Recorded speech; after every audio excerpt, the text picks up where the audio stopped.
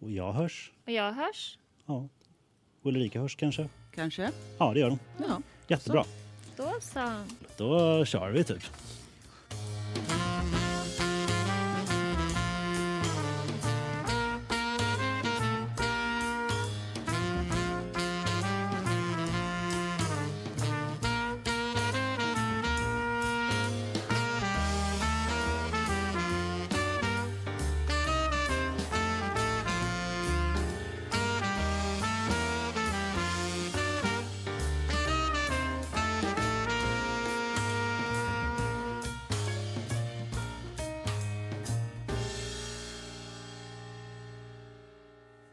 Hej och välkomna till Ex Ante, en podd av Centerstudenter.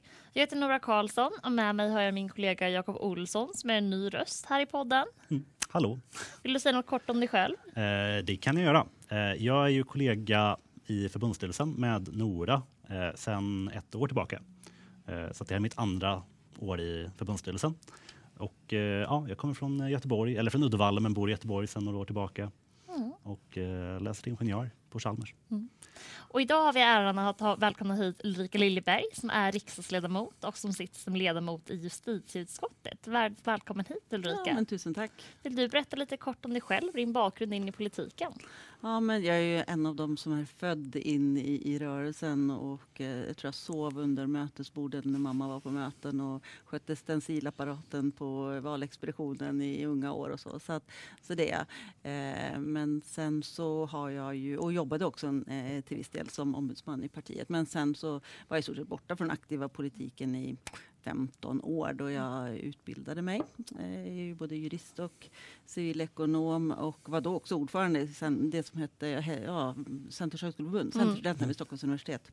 Martin Nådal förresten var då ordförande på Handels. Vi kombinerade ihop på den tiden.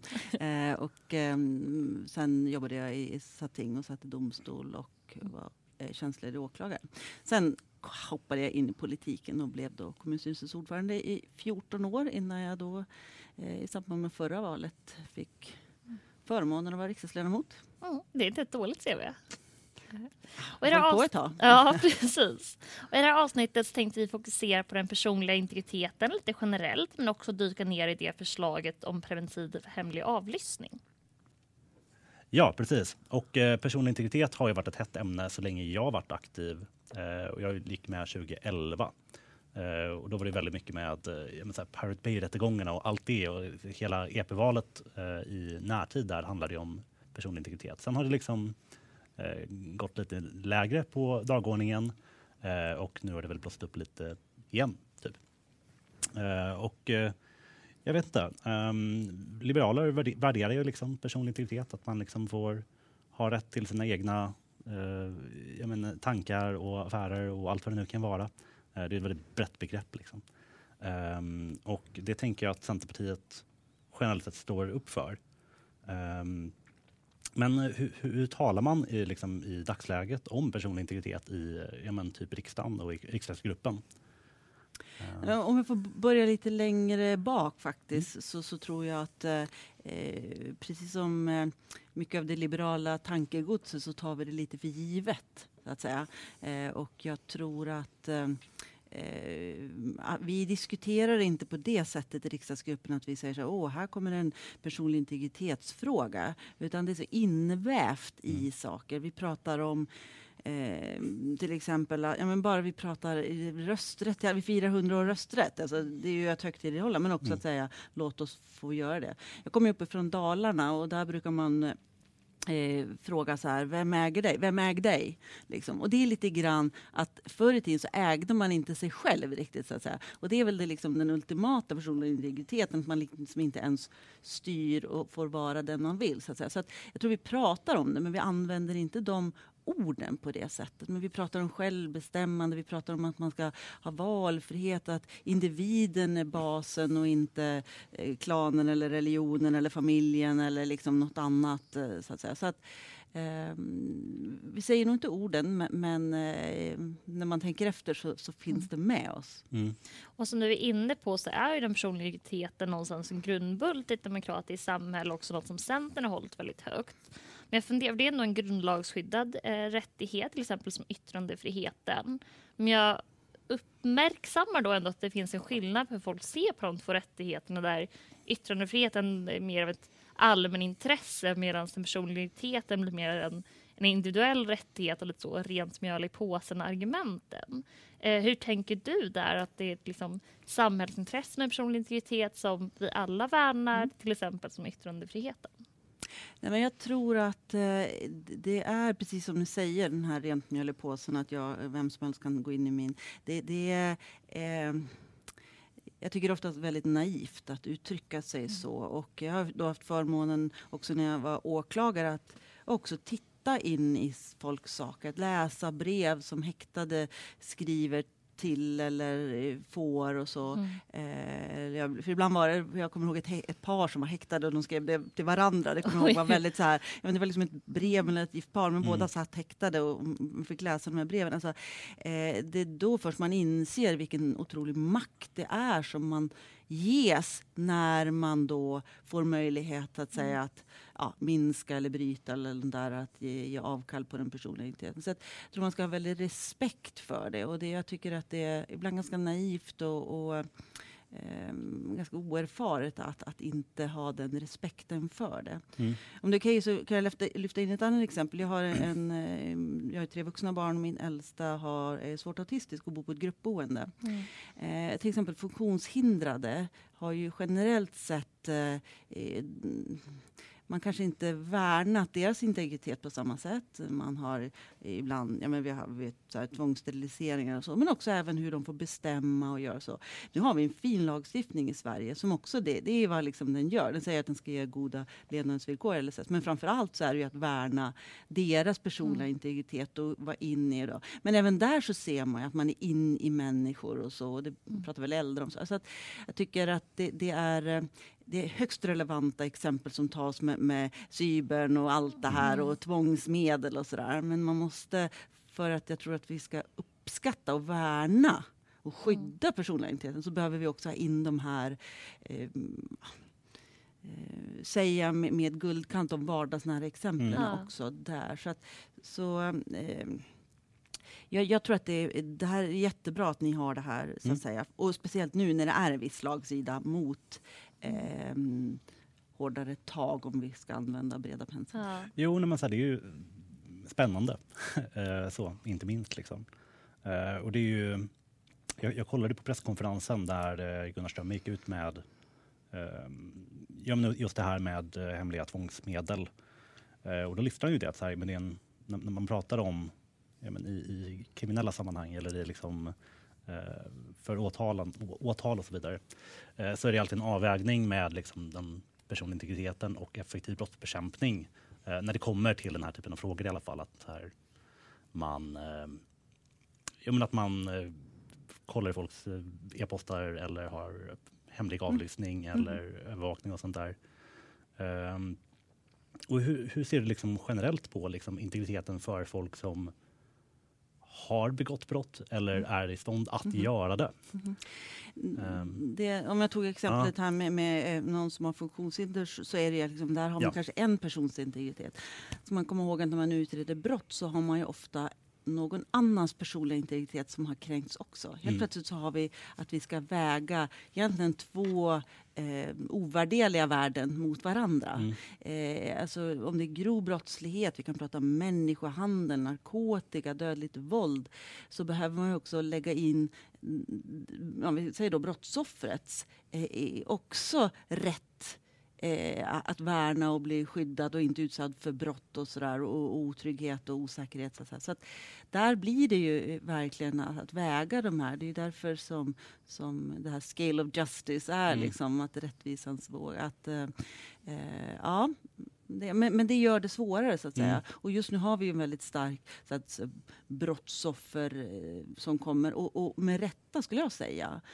Att och man behöver hela tiden kalibrera den balansen mellan, man ska säga, det är också lätt, det är något som jag inte gillar i debatten och diskussionen, det är att man pratar om gängkriminella precis som att alla redan är dömda innan de ens har blivit misstänkta i stort sett. Alltså det vore bättre kanske att vi pratar om misstänkta. Fast det är ju verkligen Så pratas det ju inte i den allmänna debatten. Nej. Och inte heller i många riksdagsdebatter. Utan det är verkligen så här, kan vi inte låsa in någon som har gjort det utan en dom? Ja, hur vet vi att de har gjort det? Nej, Liksom, förenklat. Mm.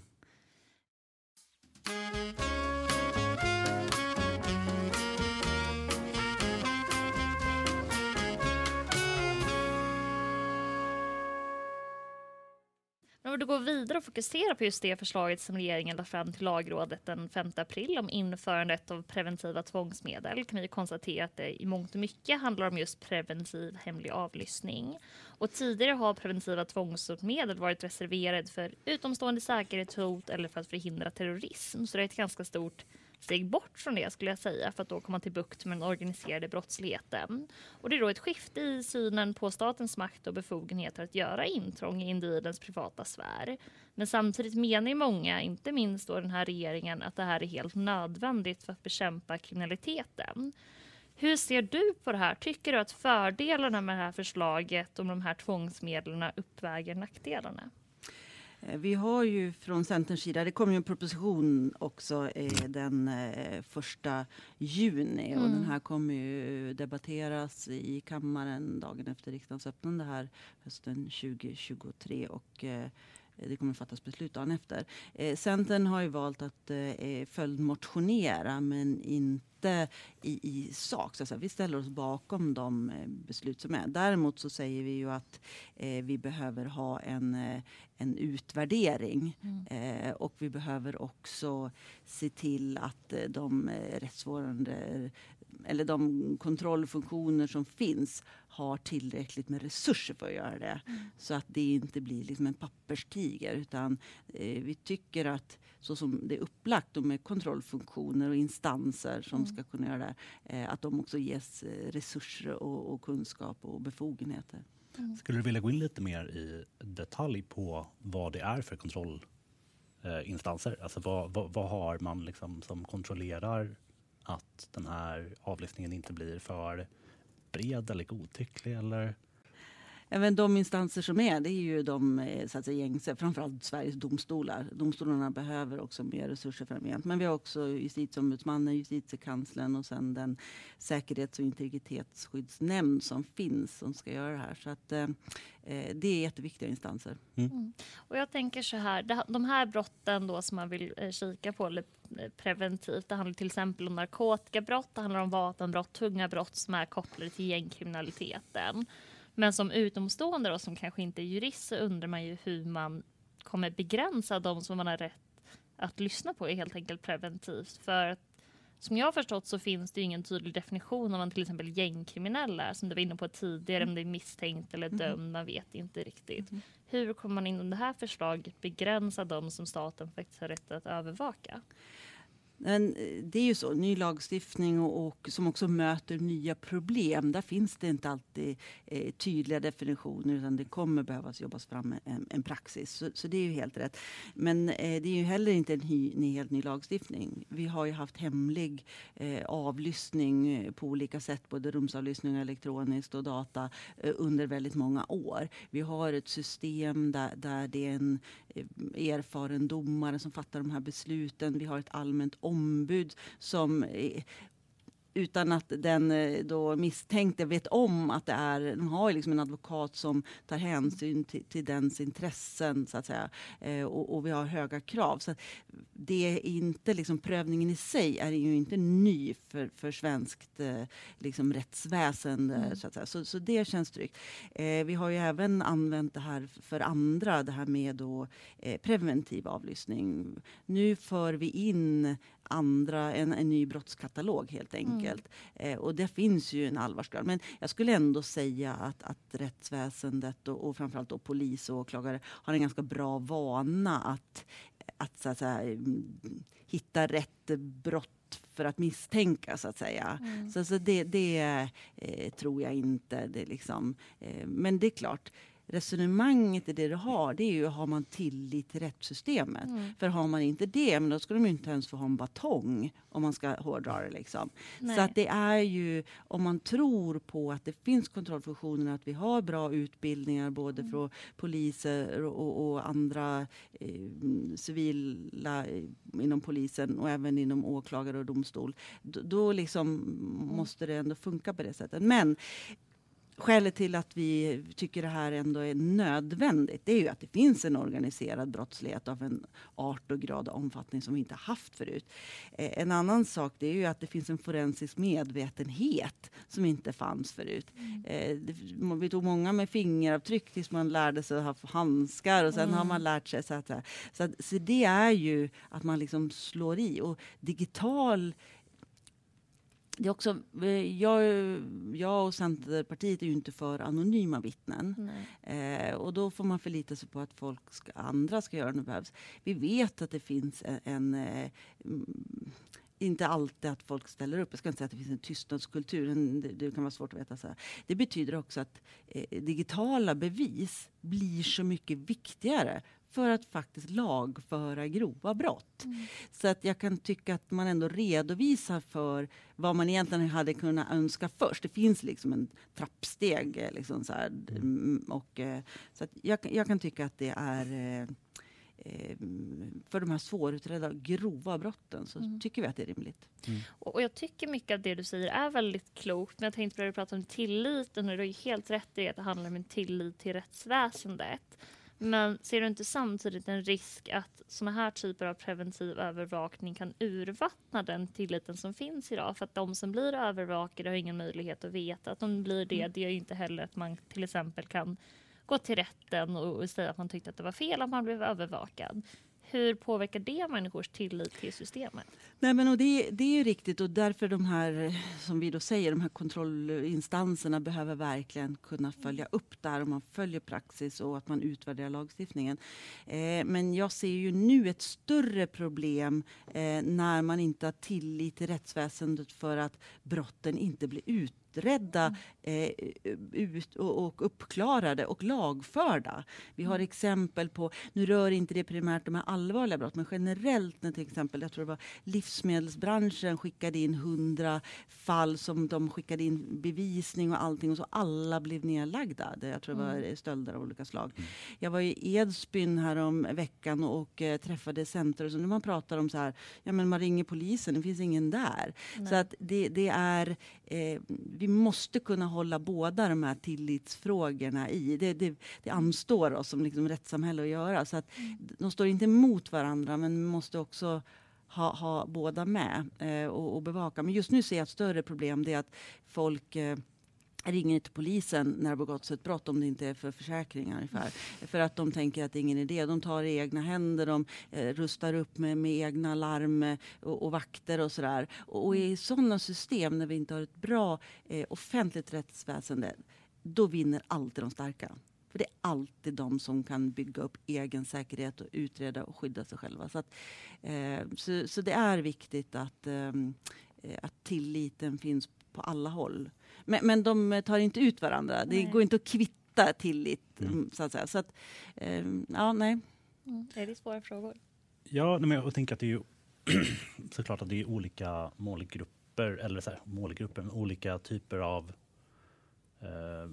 brott såklart. Alltså att det är liksom stölder på landsbygden och så där, vilket är ett jättestort problem för att de blir inte uppklarade och hela den biten. Och det är klart att det skadar ju rättsväsendets förtroende. Men det är ju generellt sett inte där den här typen av gängkriminalitet sker heller.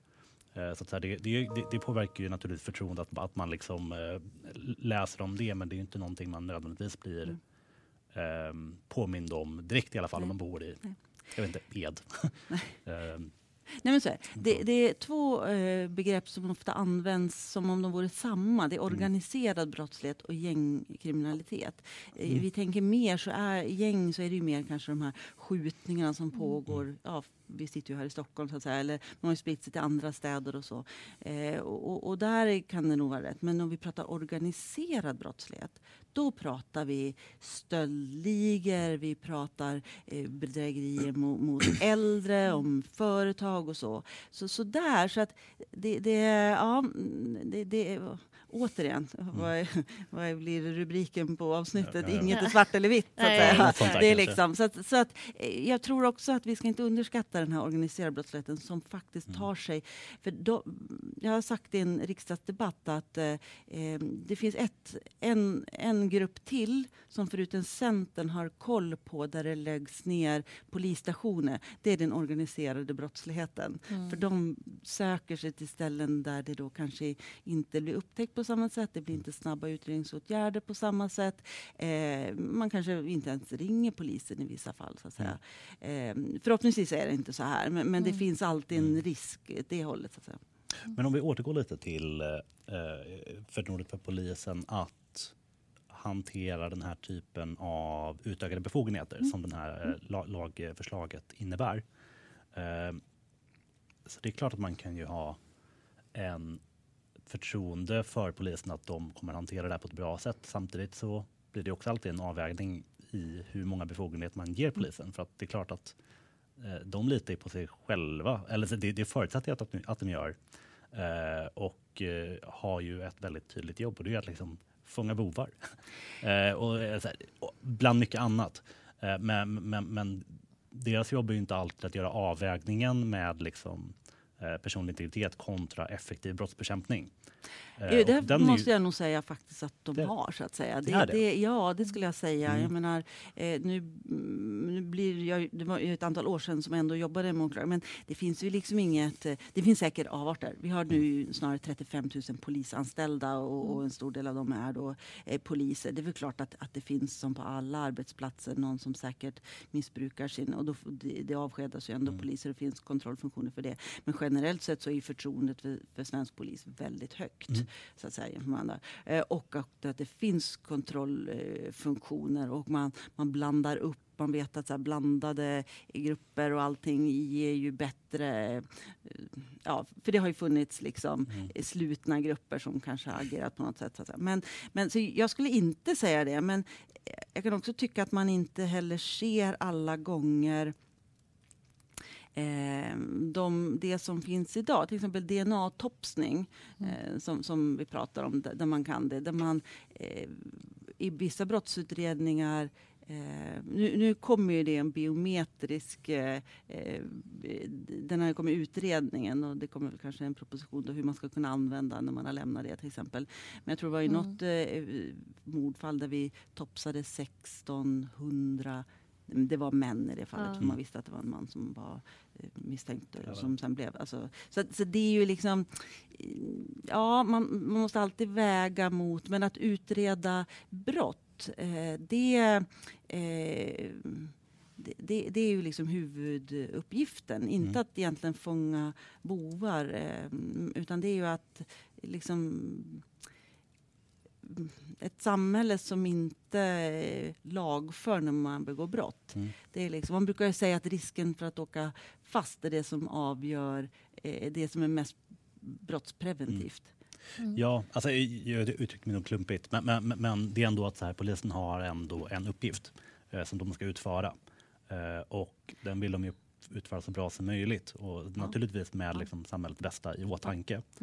Men det är ju en avvägning de gör.